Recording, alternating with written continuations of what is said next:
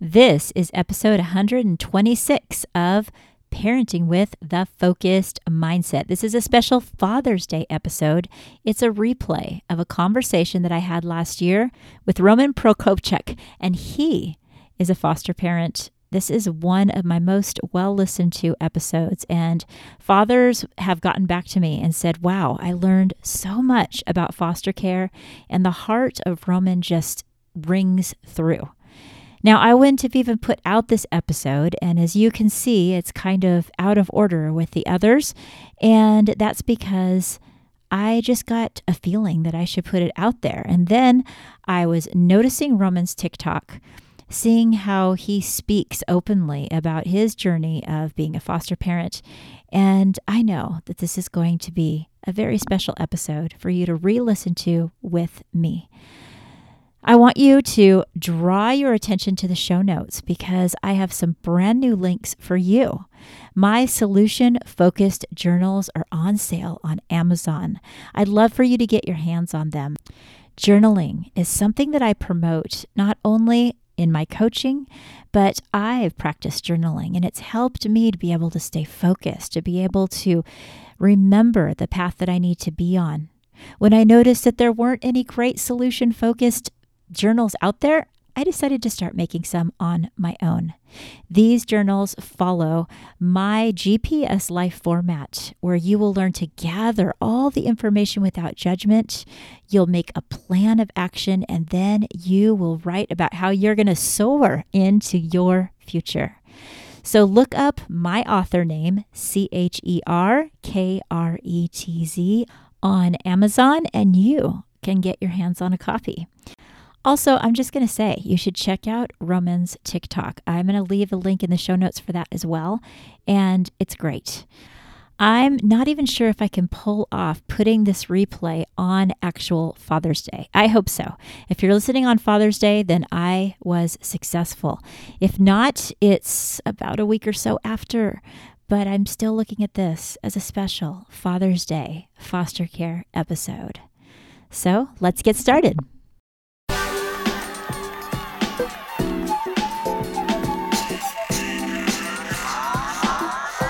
Welcome to Parenting with the Focused Mindset. I'm your host, Cher Kretz. I'm a school counselor and a family mindset coach. I know that raising kids is quite the journey and doesn't always turn out as we planned. Here, we talk about the solution-focused approach. We learn how to celebrate when things are going well and how to deal with the many challenges that families face. Don't forget to hit subscribe, download, follow so you don't miss any of the family-oriented, solution-focused content that I put out for you right here each and every week. Listening to this podcast will help you be the best version of yourself in your home and with the people you love. Welcome, and thank you for being here. Thanks for having me on. I appreciate it. Yeah, it's really great to have somebody who has a passion for parenthood. And the thing that really drew me towards you is your willingness to talk about your experience as a foster parent. First of all, just kind of tell me a little bit about yourself and specifically how you came to become a foster parent yourself. Yeah, so I guess from where I started, first generation immigrant from Ukraine, came over in 1990 when Ukraine was still under the Soviet Union with 6 other family members to a 2-bedroom apartment.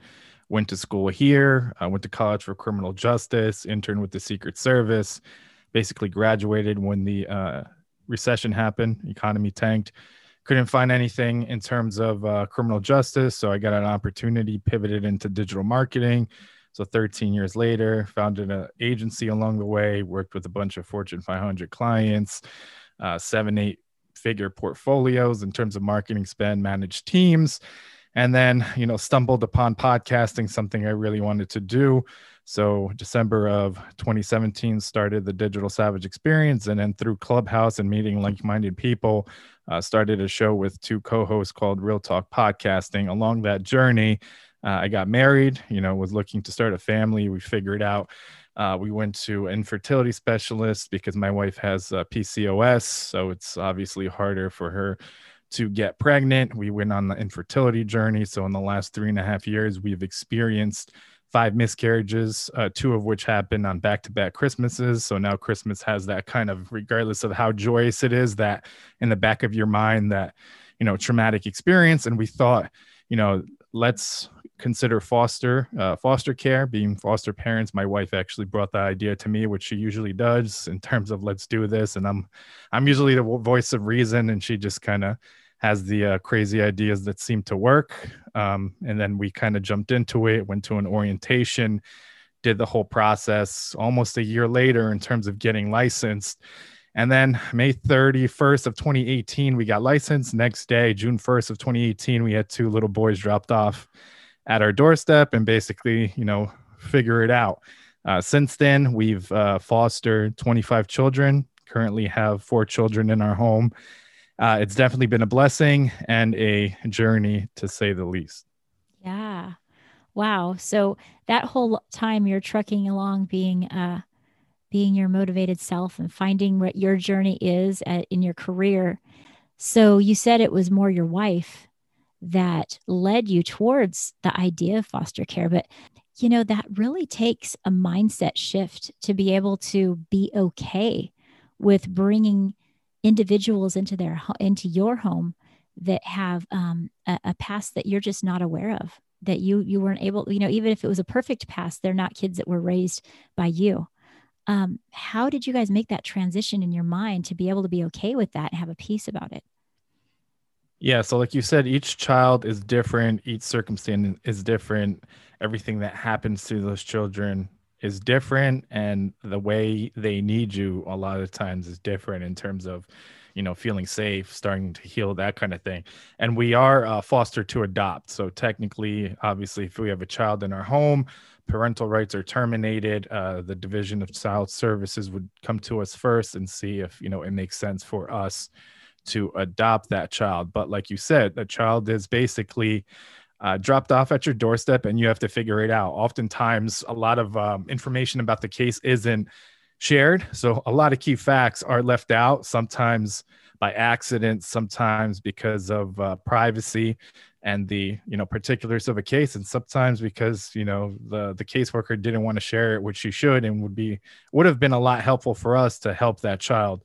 But yeah, we figure out they get dropped off and trying to make them as safe as possible in terms of, usually you have kids around 4 years old and younger, so usually like preschool age 2, 3, 4. And we try to make them feel safe, hang out, play in like a common area, have some toys, see if they're hungry. A lot of the times they are getting removed in the middle of the night. So they're coming with bruises, black eyes, bloody noses. My gosh. Just with the trash bag, maybe one dirty outfit, dirty stuffed animal. We have to bathe them, document if there's any marks or bruises, because usually within 24 hours of removal, they need a physical and like a whole, up and down check for a formal kind of evaluation. And then we try to figure out, it's really like monitoring them and looking at how they interact with the other children in our home.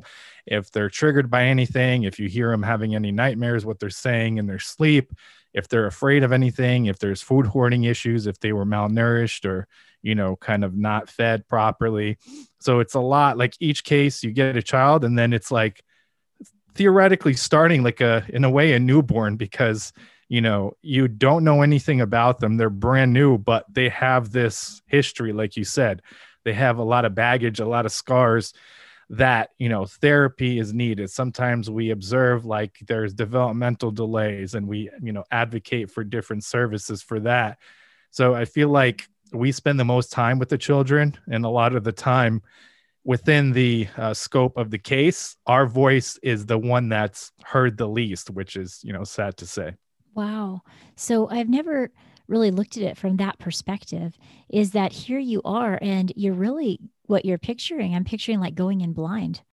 Yep. I mean, you get a call sometimes in the middle of the night. Sometimes the children, the, previous foster home can't handle them anymore, or they have maybe a medical issue or something changed in their family where they have to be moved in terms of foster homes. If they're being removed at that instant, you're literally getting a phone call, and you really have 2 to 3 minutes to really make a decision and say, yes, we'll, take that child, which is, if you make it, I feel like it's a Yeah, big think life about that. decision. Yeah. Yeah. I mean, it's like anything, smaller things you think about longer. Yeah. But yeah, they show up. You get a few facts. You can ask a few things on that, on that call, in terms of if there's any medical issues, if there's any behavioral issues, if you can, know anything about why they got removed. How are they, their behavior, are they in school, so on and so forth. Are Mm, they mm, mm, mm. medicated? And we've made like a list of questions at this point, because Wow. obviously with 25 kids you have to ask, and some things come up when they get dropped off that if we knew before, it may have not maybe have been a good fit with the other children we have in our home. Like, we have young kids, so if there's an older child that has something like oppositional defiance disorder, that's a Hmm. bad combination. If the other children are fragile, or Awful one. mentally delayed, or have like frontal lobe syndrome, or we run into situations like that, or easily impressionable. So I mean, there's those situations as well.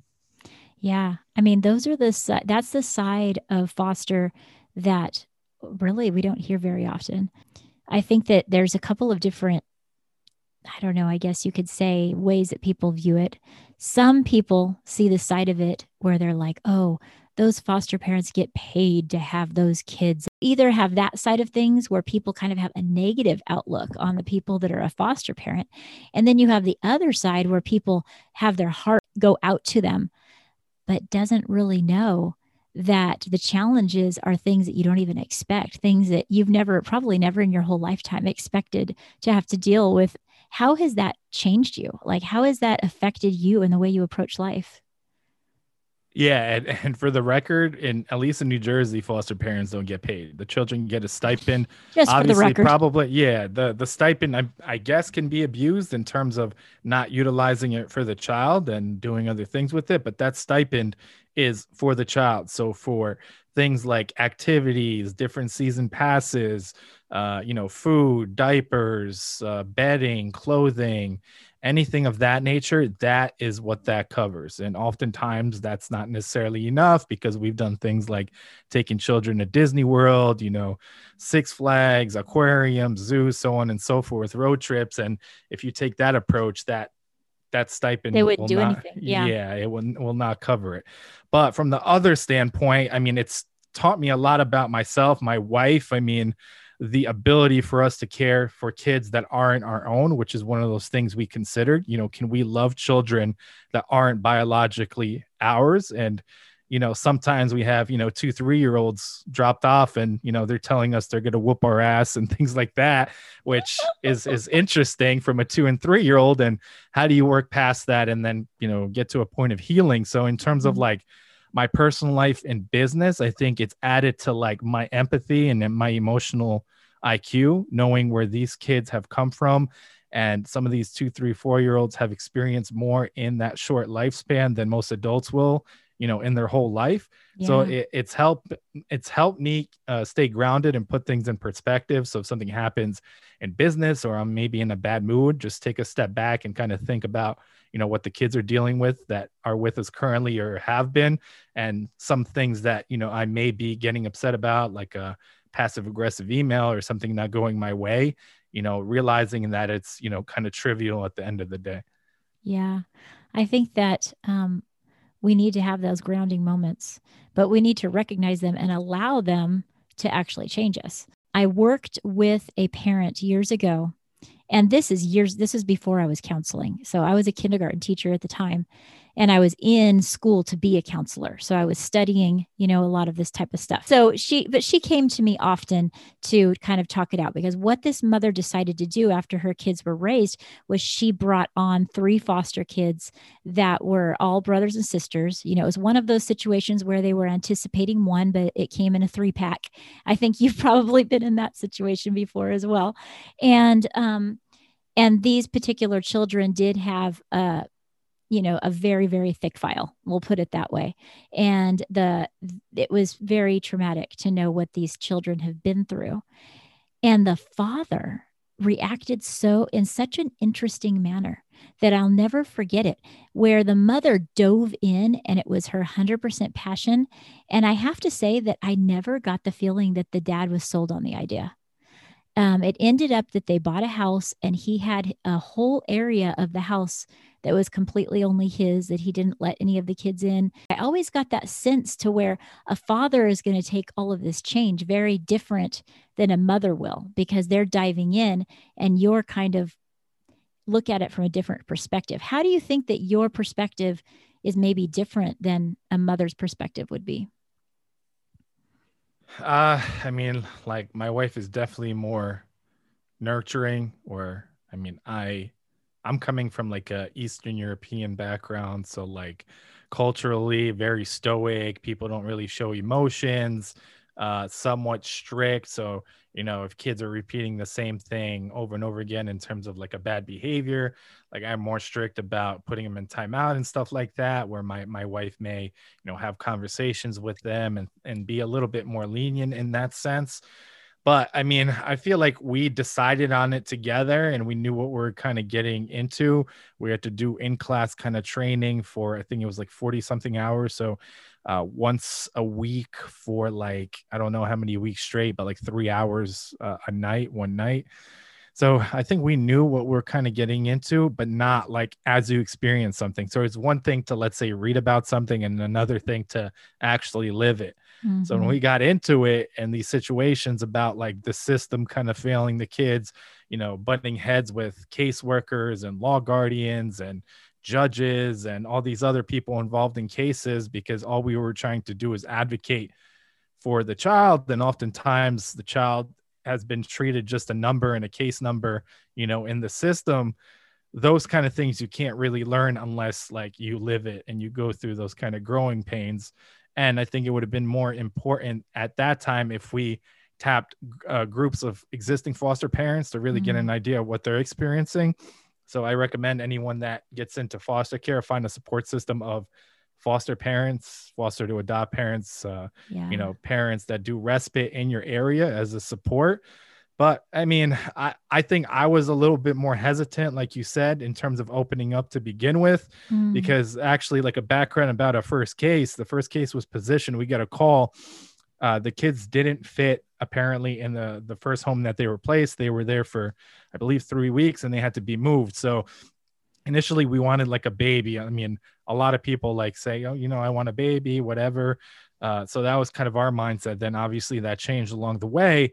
But we basically were told, we're the last kind of name on the list. Mm. If we say no, then they're gonna unfortunately have to split the kids up, which happens a lot.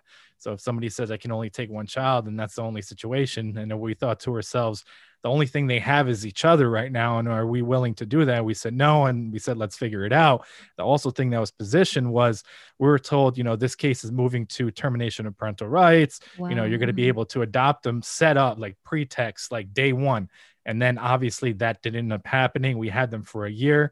Case Wow. moved to reunification. We built a relationship with the mom. Actually, the caseworker destroyed that by saying something to the mom that wasn't true. So they went back to the mom. The mom was like distrustful. We kind of bridged the gap with her. And then after they got reunified, my wife, like every month, would attempt to reach out, be there for her. And eventually she opened up and we built somewhat of that trust back. So we got to see him a few times, stop by. The mom did everything she needed to do, Mhm. which we are super proud of her. But it was one of Exactly. those things that was kind of like the biggest hurts. I think I forget what it's called when you lose someone and you're not losing them to death, but you're losing them in terms of, they're out there, but you can't have Mhm. any communication and you still have that kind of, I Yeah. guess, hurt and pain lingering. So I think there's a different way to deal with that grief.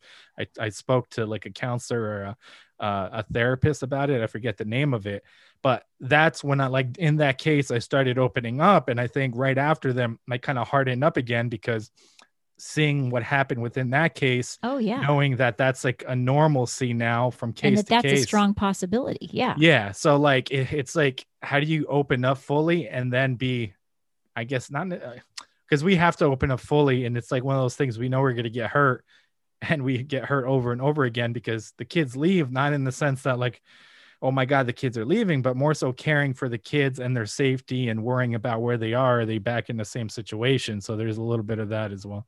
Well, yeah, because you're parenting, you're still having like a mini parenting journey, but it's a parenting journey that you're not sure how it's going to end or when it's going to end or where they're going to go from there. And so it's almost like you have to approach it in a very flexible manner. And that's challenging. That's emotional in and of itself because everything within you wants to detach from that and then just get very robotic about it. But what I'm hearing you say is that your heart tells you, no, actually, that's not where I need to be. And so there's like this push and pull, and you guys choose to give in to the love side of it because that's the right thing to do. Not the easy thing to do, right? But the right thing to do. Ugh. Yeah, caseworkers often say like don't get attached, so on and so forth. But I would say like as soon as I get to a point where I'm that like numb to it and can't open up, then I don't think it's the right thing because it's not going to be coming from I guess a position of love, and that may not be the right fit for our lives at that point where like I'm totally desensitized and like refuse to open up fully because Mm-hmm. of all the experiences I've experienced in those, cases with 25 children. Oh my gosh. Do you sometimes get worried that you are going to get desensitized? Mean, it's tough, but at the end of the day, I guess there's a separation because one, it's not the kid's fault that they're in the system. And a lot of the time, there's parties involved that don't have the best interest of the child at heart or Mm-hmm. don't know the fully, because there's so many moving parts that I think a lot of times certain departments or certain agencies or certain people involved with the case do not know all the facts because no one actually got together on one call or one meeting and gave their perspective or their findings. So oftentimes it's scattered information. So they're going by, let's say, maybe something the biological parent says, and like, oh yes, this is awesome. But let's say a nurse and the foster resource parent is seeing something totally different and red flags. So there's like a lot of that, a lot of misinformation and miscommunication that I think if everybody was kind of on the same page, the case would go a lot smoother.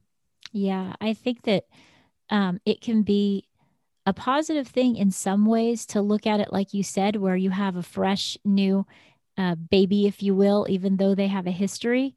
But that can also be to your disservice because you can approach a situation in a completely inappropriate way because their life experience matters and they walk in with something. So you have to adjust your approach every time a new individual is there. Well, what are we looking at here?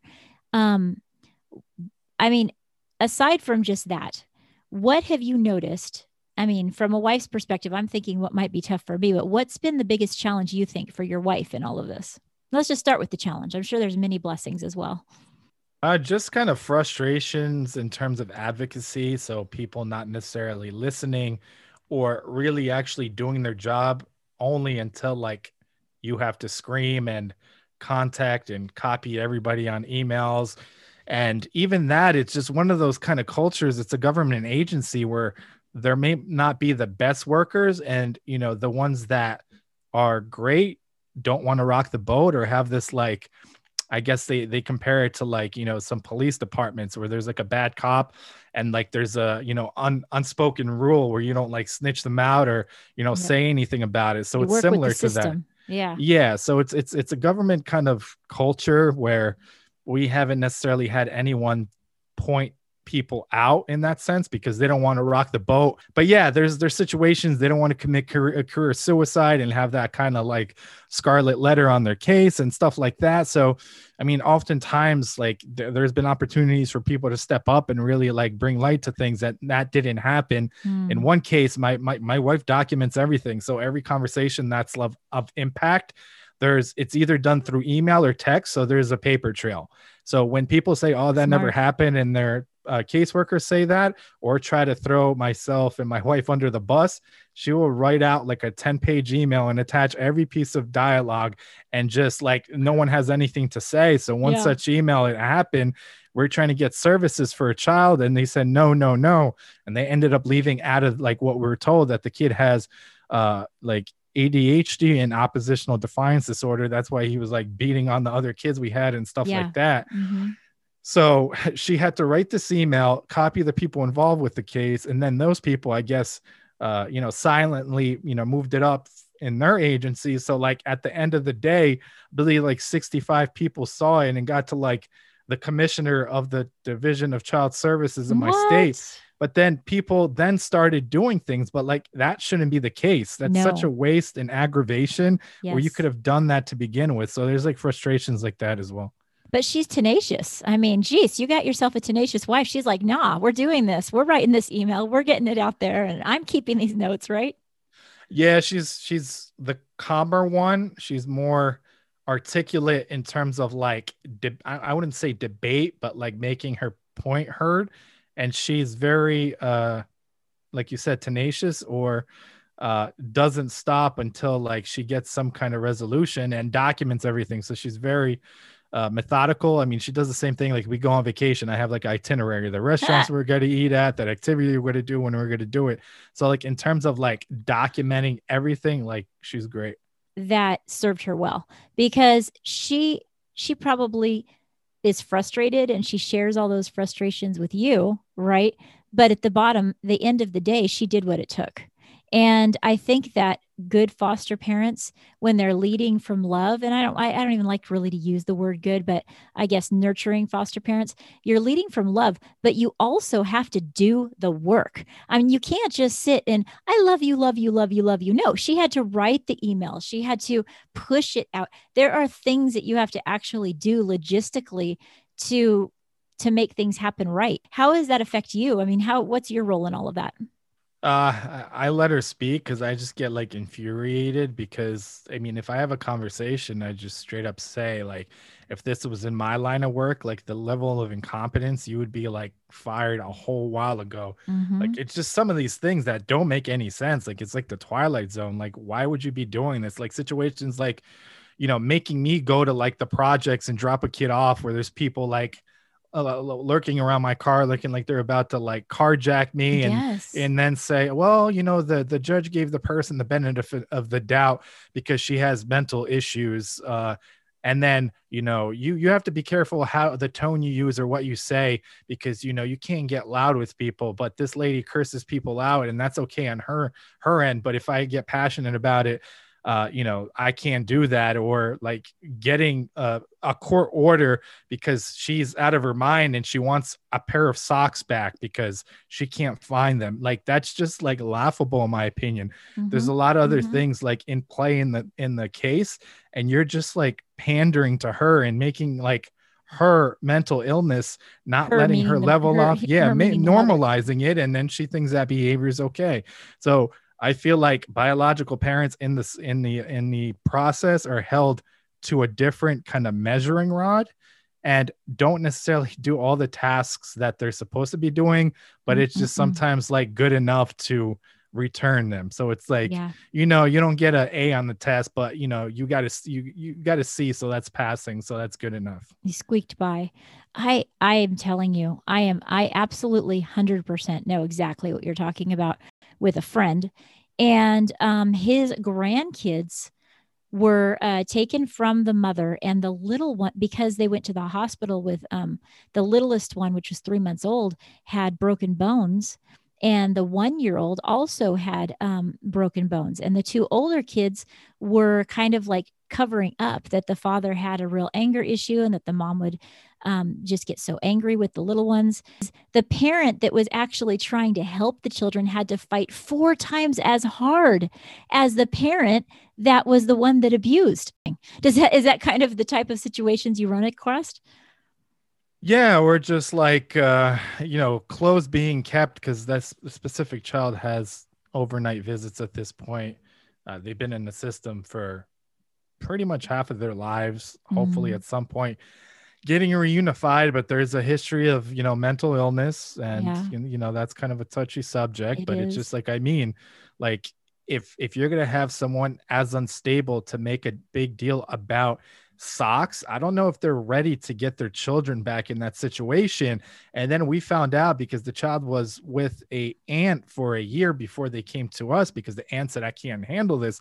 So the biological mom got physical and violent with the mom. So then the caseworker is like, well, until it gets violent. I'm like, are you out of your mind? When it gets violent, I'm suing you and I'm suing this person. I'm Yeah, putting that's a your, little late at yeah, that I'm point. like, that's not how it works. How do you guys function? Like, I know my state, they're being mandated and audited by the federal government because how mismanaged the agency was in the past, and things slipped through the cracks and got in the news. And obviously when it's a national story, then people like, we have to do something about it. But it is absurd how things go on and function. Like if any of my job roles or my company, if I did business like that, I would be sued like left and right. It's just ridiculous.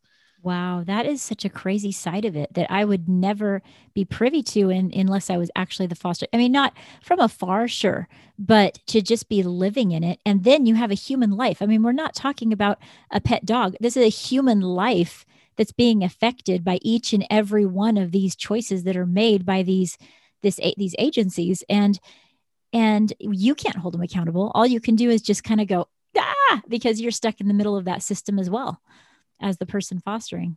Yeah, and like don't get me wrong, not every caseworker, not Oh, of every law course not. guardian was. We had some No. great caseworkers that went to bat, that really cared about the kids, that were really there and really helpful. But there's like in everything else, there's good and bad. And I feel like until like something happens or there's an overhaul or things are treated differently, like the children are the one that are getting kind of the short end of it. Yeah, and that's what I mean, and that's my question was to you is about the challenges. And we can't beat around the bush. There's challenges, and a lot of times the challenges has to do with it doesn't even have to do with the child. It has to do with the system that they're stuck in.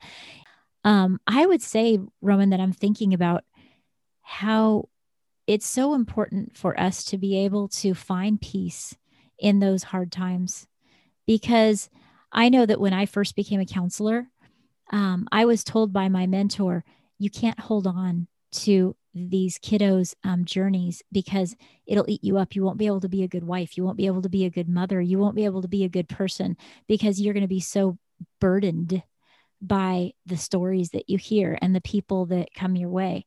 And it's exactly like what you said. I didn't know what my mentor meant until I was in the thick of it. And it takes a different muscle to practice saying, I'm going to care, but I'm also going to understand that this is a journey and that this ending of this journey might hurt, but I'm going to continue on. How have you been able to do that up to now? I mean, just get reset every single time. But like you said, I mean, it's coming. Majority of them are leaving unless like the case is moving towards adoption, or like I said, overnight a case can change and you think you're going to adopt and the child gets reunified.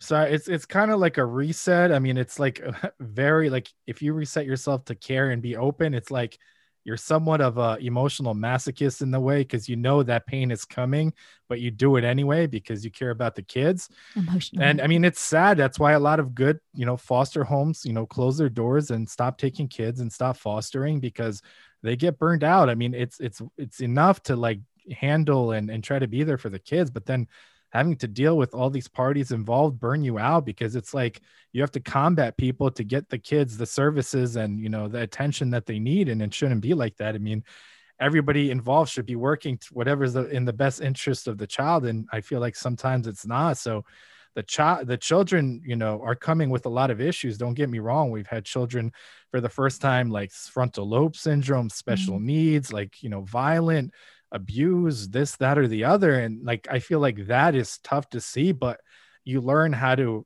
give them what they need in terms of feeling safe and the love and attention they need. But like frustrations with the system and people involved and people's attitudes, that's tough to change, and you get numb to it. And why do I need to be doing this? You know what I mean? Good.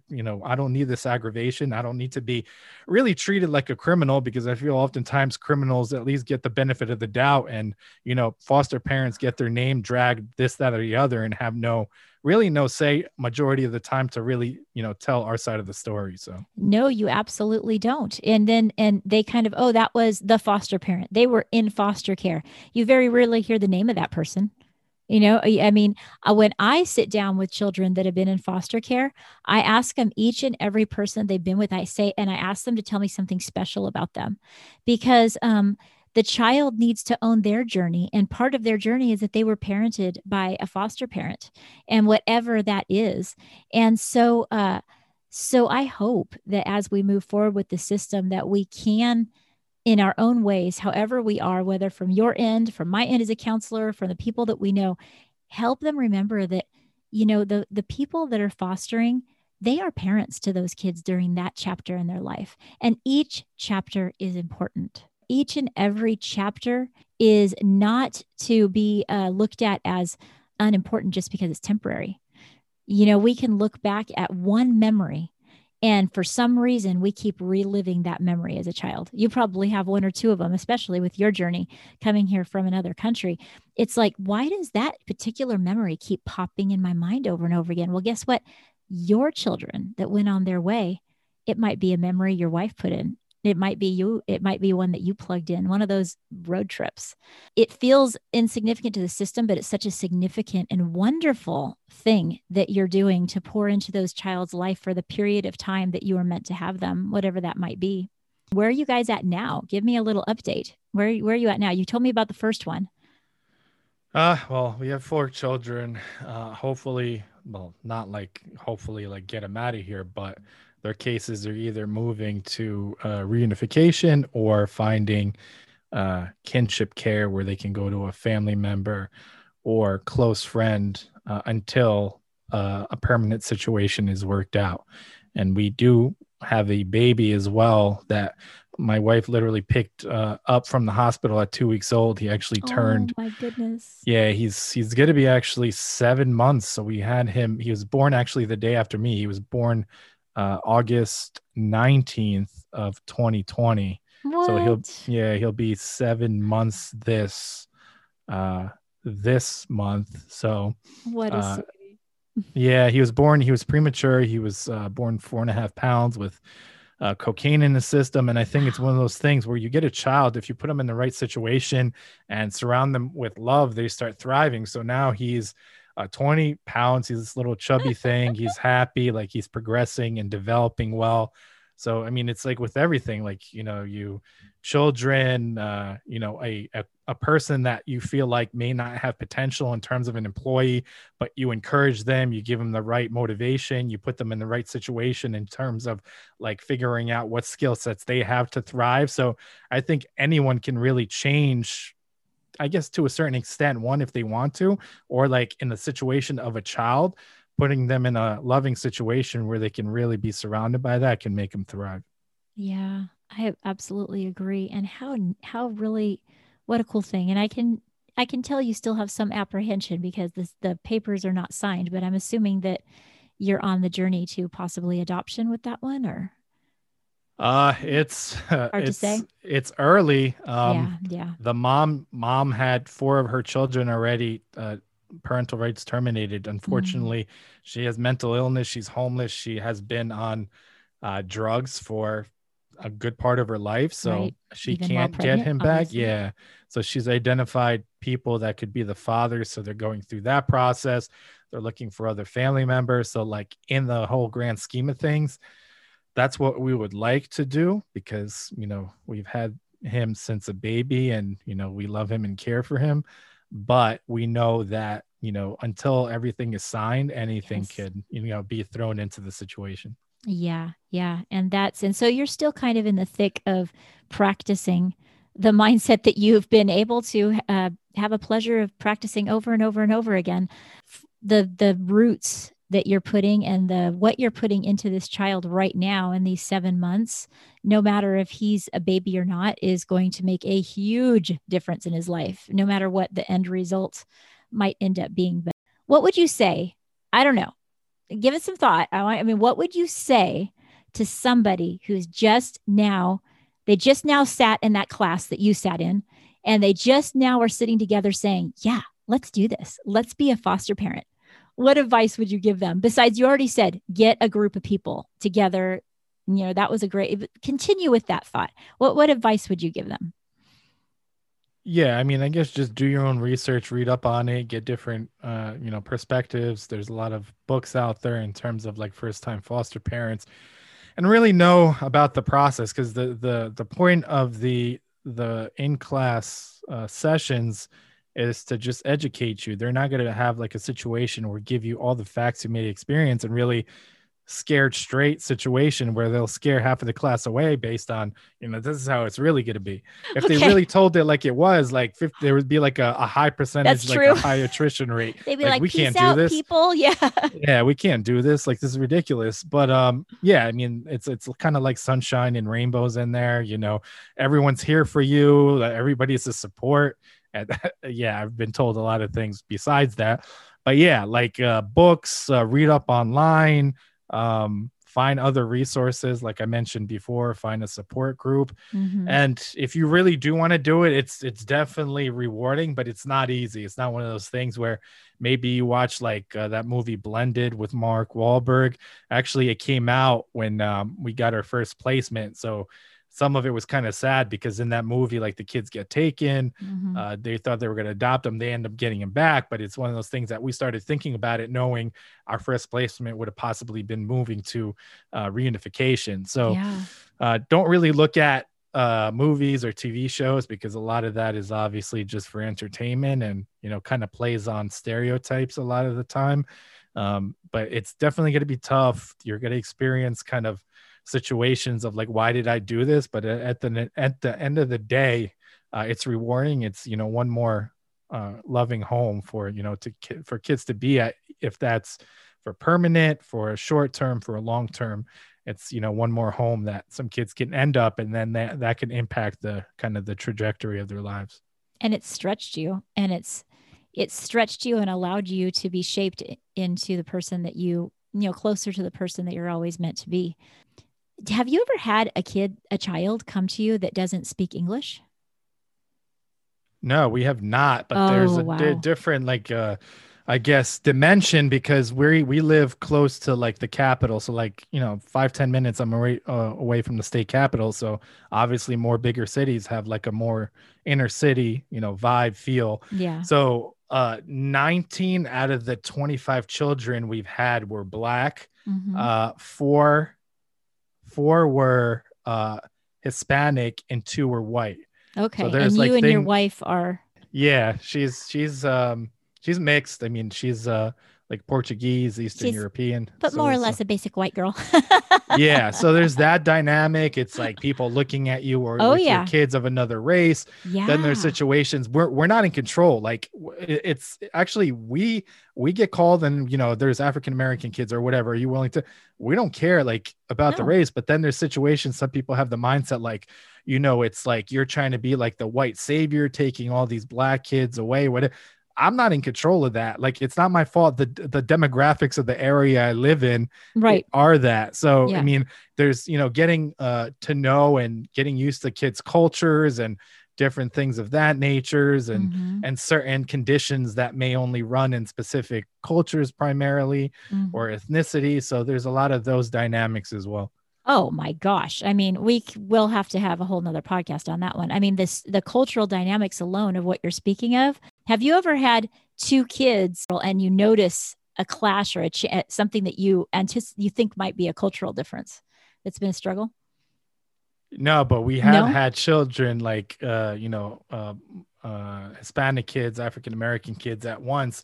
I think they're just too young. Like, if it was their parents, their bio parents and stuff, bring That's it up different. like, Yeah. oh, we heard you have a kid that's Spanish with you, and he's saying so and so, this, that, or the other.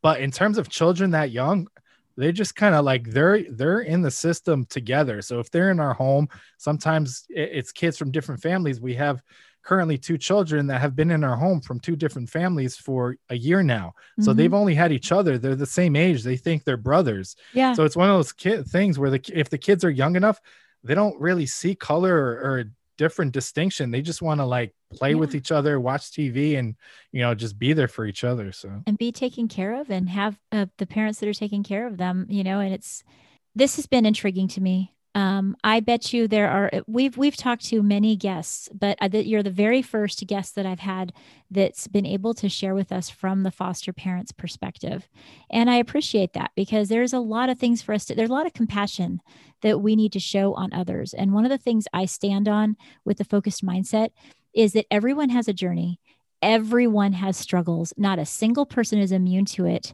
What's one thing, a lesson that you'd like to leave with my listeners?